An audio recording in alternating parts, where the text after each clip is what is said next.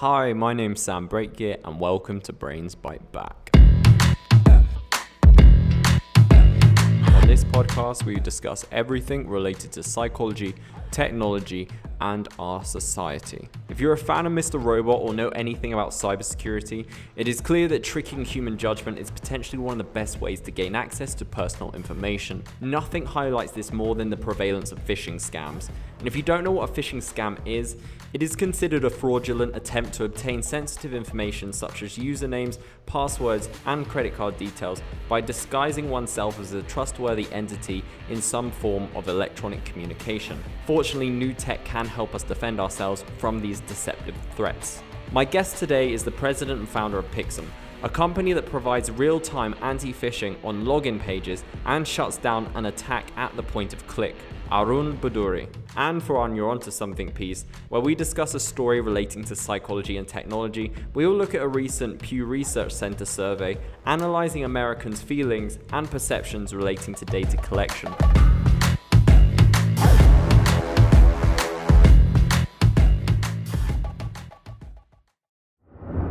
So you're from Boston. Are you there at the moment? Where are you right now? I'm right now in Bedford. Bedford. Where is Bedford? I would say northwest of Boston, about 30 minutes maybe. All right. Okay. And which part of Boston are you from? I live in Waltham. I can't honestly say that I know Boston very, very well, but I do have some friends that lived in Roxbury, so I spent a little bit of time there. But I always dreamt when I was younger, because I used to spend a lot of time around Boston to see my dad when I was like a teenager, and I remember I always used to have dreams of living in Back Bay. Would you be able to start by saying who you are and what your role is at the company? Absolutely. Yeah. So hello there. I'm Arun Buduri. I'm founder and president of Pixum. We are the world's first on-device phishing prevention to run completely on your devices and shut down phishing attacks at the point of click. And how does this technology work? Would you be able to explain a little bit about how it functions? Absolutely. So if you look at how phishing attacks are carried on, most common technique is to send you an email as though it looks like it's coming from someone you know. And typically it has a link in it, and they want you to enter your password, your credit card numbers, or your personal data. So anytime you click on a link like that and it opens in your browser, Pixum is running totally on your device. And the moment it detects that it is a login page, we use AI computer vision directly on your device. Within 1 second, we will figure out that it is a fake login page on an unknown domain, and we will shut it down right then and there. In the way I see it is like when it was described to me, it's kind of almost like an archangel, right? So like you're on your computer and then like this is watching over you, it's looking out for you, it's kind of there as pretty much like a guardian angel from phishing attacks. Is that a fair analogy? It's interesting you mentioned that, because one of our CISO advisors, he said exactly that. It's like someone looking over your shoulder and protecting you. And if you look at phishing attacks, the way they work, 99% of all the attacks today, they rely on the users clicking on a link. And that's where Pixum comes in, that we are running on your devices. It's okay to make a mistake. It's okay to click.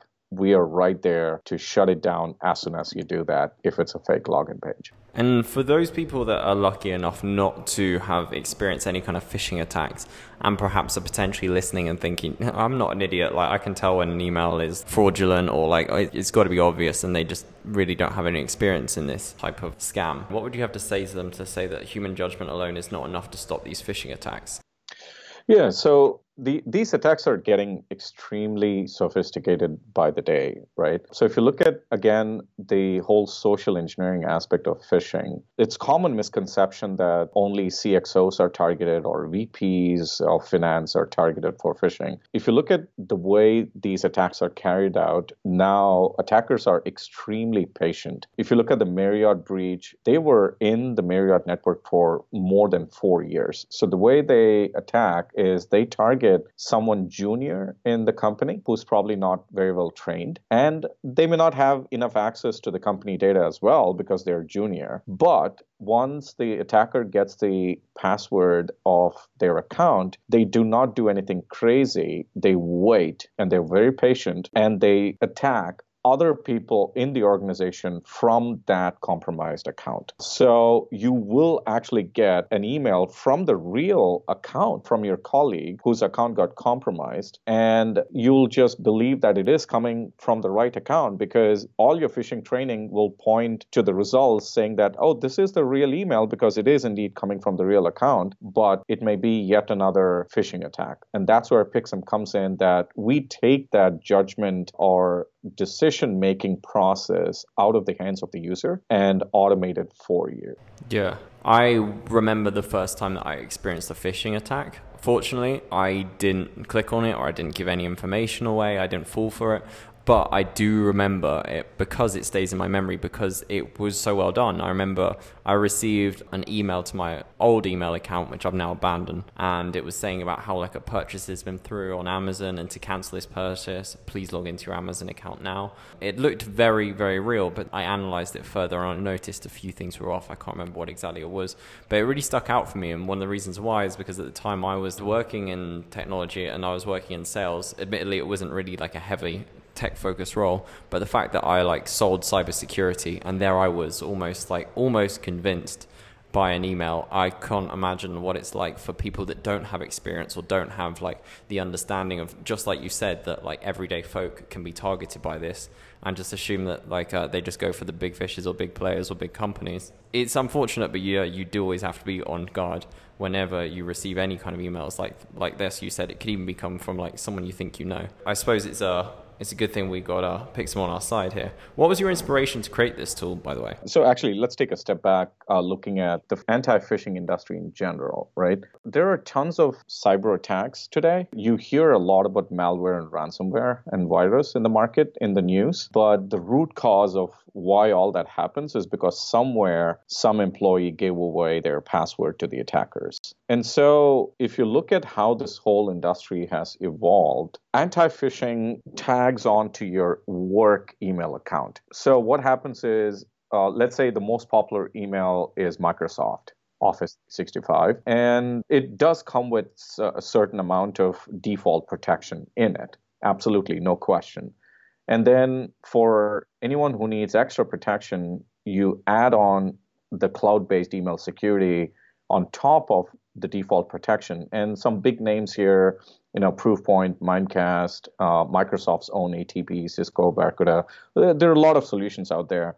And the way that industry has evolved is like a blacklist kind of an approach, which means somewhere someone finds an attack, reports it, it gets into a database, and from then on, that attack is blocked. But what about brand new attacks that come beyond that? And so there are definitely leaks in that kind of an approach.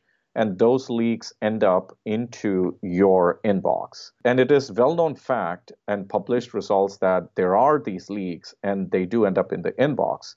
And this is your work email. But what about your personal email? LinkedIn, Facebook, Twitter. If you look at how during the last US elections, how Clinton's emails got hacked into, they got it through John Podesta. His Gmail account used that to get into the DNC. So that is also another attack pattern where they target employees on their personal accounts where they're not typically protected well, and then use that to get into the work account. And so how is everyone protecting companies today, knowing that there are leaks and these emails do make it to the inbox? The most predominant way today is phishing training, which is why companies like, KnowBe4 is now valued at over $1 billion in trying to educate employees into identifying how phishing attacks work. Even there, that leads to phishing training fatigue.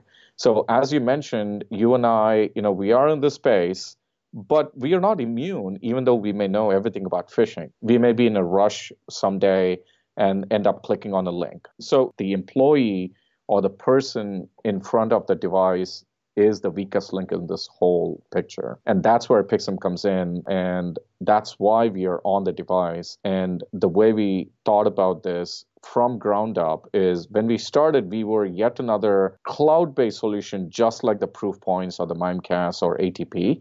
And in 2017, we completely changed our approach because the attackers have now blocked every cloud-based solution. And that's where we completely transformed ourselves to say, hey, the future is attacks are moving to the device, and that's where we need to be. And so we pretty much we reinvented ourselves in 2017 to be the world's first on-device phishing prevention. And out of curiosity, have you ever been the victim of a phishing attack? Not yet. But as I said, no one is immune. Of course, being in this industry, you're a lot more careful than others. But of course, no one is 100% immune from these. And if you look at sales and marketing folks or HR or operations people, how can you go to them and say, hey, don't click on links? It is their job. It is their job to click on links. So that's the irony of this entire process of how to stop phishing, which is why we want to take that employee out of the equation and ensure that it's okay even if they click, but we are right there, as you mentioned, looking over your shoulder to shut it down, even if you end up clicking on it. Yeah. I can imagine, you tell your staff so frequently, like, careful, watch out, don't do that. They'll be too scared to even open up their inbox. Yeah, and on that point, right, we are pretty big into healthcare, and and I was talking to a CIO of a large hospital recently. He recently joined that hospital, and they do pretty frequent phishing training for employees, pretty much, I think, once every month. And as long as they kept doing that, their click rates were less than 4% or so. And as part of some transition, they had not done phishing training for a few months. And after that gap of no training for a few months, they did a phishing test. Their numbers were back up to like 28%. So you can see it does lead to some kind of a fatigue. I can imagine. Out of interest, do you ever watch the show Mr. Robot? I actually watched most of first season. I haven't continued yet, but yeah, it is very interesting. Yeah, similar to yourself. I watched, I'm not completely up to date. I think the fourth season's come out. I haven't kept up with it. But yeah, I was actually thinking about the first season when I can't remember it. It's been a while since I watched it. But I'm not a hacker and I don't really have any real experience in hacking. But I do remember there's like a scene, I think, when they're planning to hack into like a big data center. And they're saying, oh, I can't see any kind of like weaknesses. And then the guy says, I see like 6 weaknesses like right in front of me. And he's just referring to like security guards or people around the premises that work there. And that's what came to mind when like I'm thinking about phishing attacks. And I also thought about, I remember when I was at university, a friend of mine, he was a hacker and he worked, or at least he was very good with computers, and he worked with some kind of like hacker that was an ethical hacker for companies. But he said one of the tactics which he used, it's not to do with phishing, but I thought it was very interesting. It kind of relates to the same kind of vulnerabilities of like human beings. He would go to car parks and he would drop like USB sticks and they'd be like infected with malware, and people obviously pick them up like, oh, USB stick, I'll use this, or I wonder what's on it. And when they plug it into their computer, that's it, their computer's infected. So that's almost like a physical phishing. I can imagine the guy just like chucking out there, sitting, watching, waiting for bytes. They pick up the USB stick and then they're off with it. So yeah, in my mind, that's kind of like a physical version of like computer phishing. Yeah, and there are even reports about hacking into people's phones via USB charging ports. Yeah, at airports and other public places. But guess what? You don't even have to get that physical proximity to do this. There was a video, I think, maybe a year or two ago on Facebook. It was a really interesting experiment. Someone opened up a shop that looked like those, hey, I'm going to tell everything about you, your future, etc. And they set up the whole operation such that the shop looks like it, but behind the scenes, behind the curtain, there were like 5 or 10 people doing Google searches. And this was very interesting because it all comes down to how much you post online about yourself. And that's exactly the core issue with phishing, the social engineering aspect. So as people came in into the shop and they sat and they put their hands on a crystal ball or something, the person is actually wearing a earphone and they have a camera. They take a picture of the face. They do some kind of a searching on internet with that face. They find the person. They go find them on Facebook, Twitter, LinkedIn, extract all kinds of information, and they're relaying it to this person on his earphone. And that person just says, you probably went on a vacation last year in a very nice place with a beach. And it's so funny, but it does come down to phishing as well, because these attackers are using exactly those kind of techniques where they just do all kinds of research about you. You might have been at a major event, you're posting pictures with someone, then they go find information about that someone and they try to send you an email as though it's coming from that person. It's like, hey, it was great meeting you at this event, loved hanging out with you at this bar, or something like that, because you posted a picture about it. And that's exactly how they get in. Yeah, I think I've heard about that. I mean, not like from anyone that's experienced it, but definitely I've heard rumors. Do you, by any chance, have access to that video? Did you say it was a video, the whole Crystal Ball Shop one? It was. I can actually find out. I can send you a link later. Yeah, if you could, that would be awesome. I really want to check that out. That sounds hilarious. So my last question to you, and really I think this might be the most helpful, other than Pixum, what advice do you have for our listeners so that they can avoid becoming victims of phishing attacks?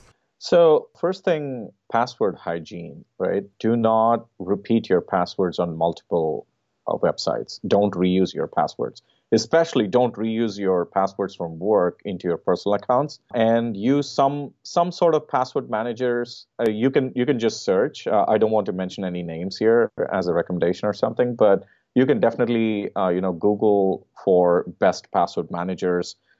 Use them as a really good password hygiene. Turn on multi-factor auth so that even if someone has your password, they cannot get in. Have some kind of security installed on your machine, etc. Typically nowadays, browsers are pretty up to date on known attacks. And then, be careful. Always watch out for links. Maybe, if possible, just take some free phishing training that's available in Understanding. But most of the times, just be on guard, I would say, with or without Pixum. But with Pixum, of course, we will keep a watch out for you. Awesome. Excellent. And if people do want to access Pixum, what's the best way to do it? Just go to our website, pixum.net, and just submit a request for a demo, and we'll reach out. Super. And if people want to stay in contact with you, like follow you on social media, do you have social media? Is there any way people can stay in touch with what you're up to? Absolutely, yeah. Just find me on LinkedIn. Just search for my name, Arun Bhaduri, and reach out or connect. I would love to exchange contacts there. Fantastic. Arun, that's everything from me. I just want to say thank you so much. It seems like you're doing a really good job here. And yeah, let's hope that we don't have to be as vigilant. Obviously, always best to stay vigilant, but with Pixum's help, hopefully it will become less of a necessity and more of just general good keeping. Absolutely. Really glad to have connected here. Thank you so much, Sam. You run to something. Inverse reports that according to a new Pew Research Center survey, around 62% of Americans think it's pretty much impossible to live a normal life without having data collected on you on a regular basis. Despite Americans' frequent use of apps and services that collect data, around 81% said giving companies their information presents more risks than rewards. Another 66% feel uncomfortable with how much information the government is collecting on them. And the most unfortunate part of all of this is how helpless they feel. Over 80% of those surveyed said they don't feel like they're in control of their data, whether it's a company or the government collecting it. That's our show. I hope you enjoyed it. If you like this episode, then you can follow us on Spotify. You can check us out on iTunes and anywhere else where you get your podcast. You can also subscribe to our newsletter here at The Sociable. Just go on our homepage. All you need to do is add your name and your email, and you'll stay up to date with all our episodes and our articles. And if you like this episode, then you can also check out our previous episodes. We got many more topics just like this. Thank you and have a great day.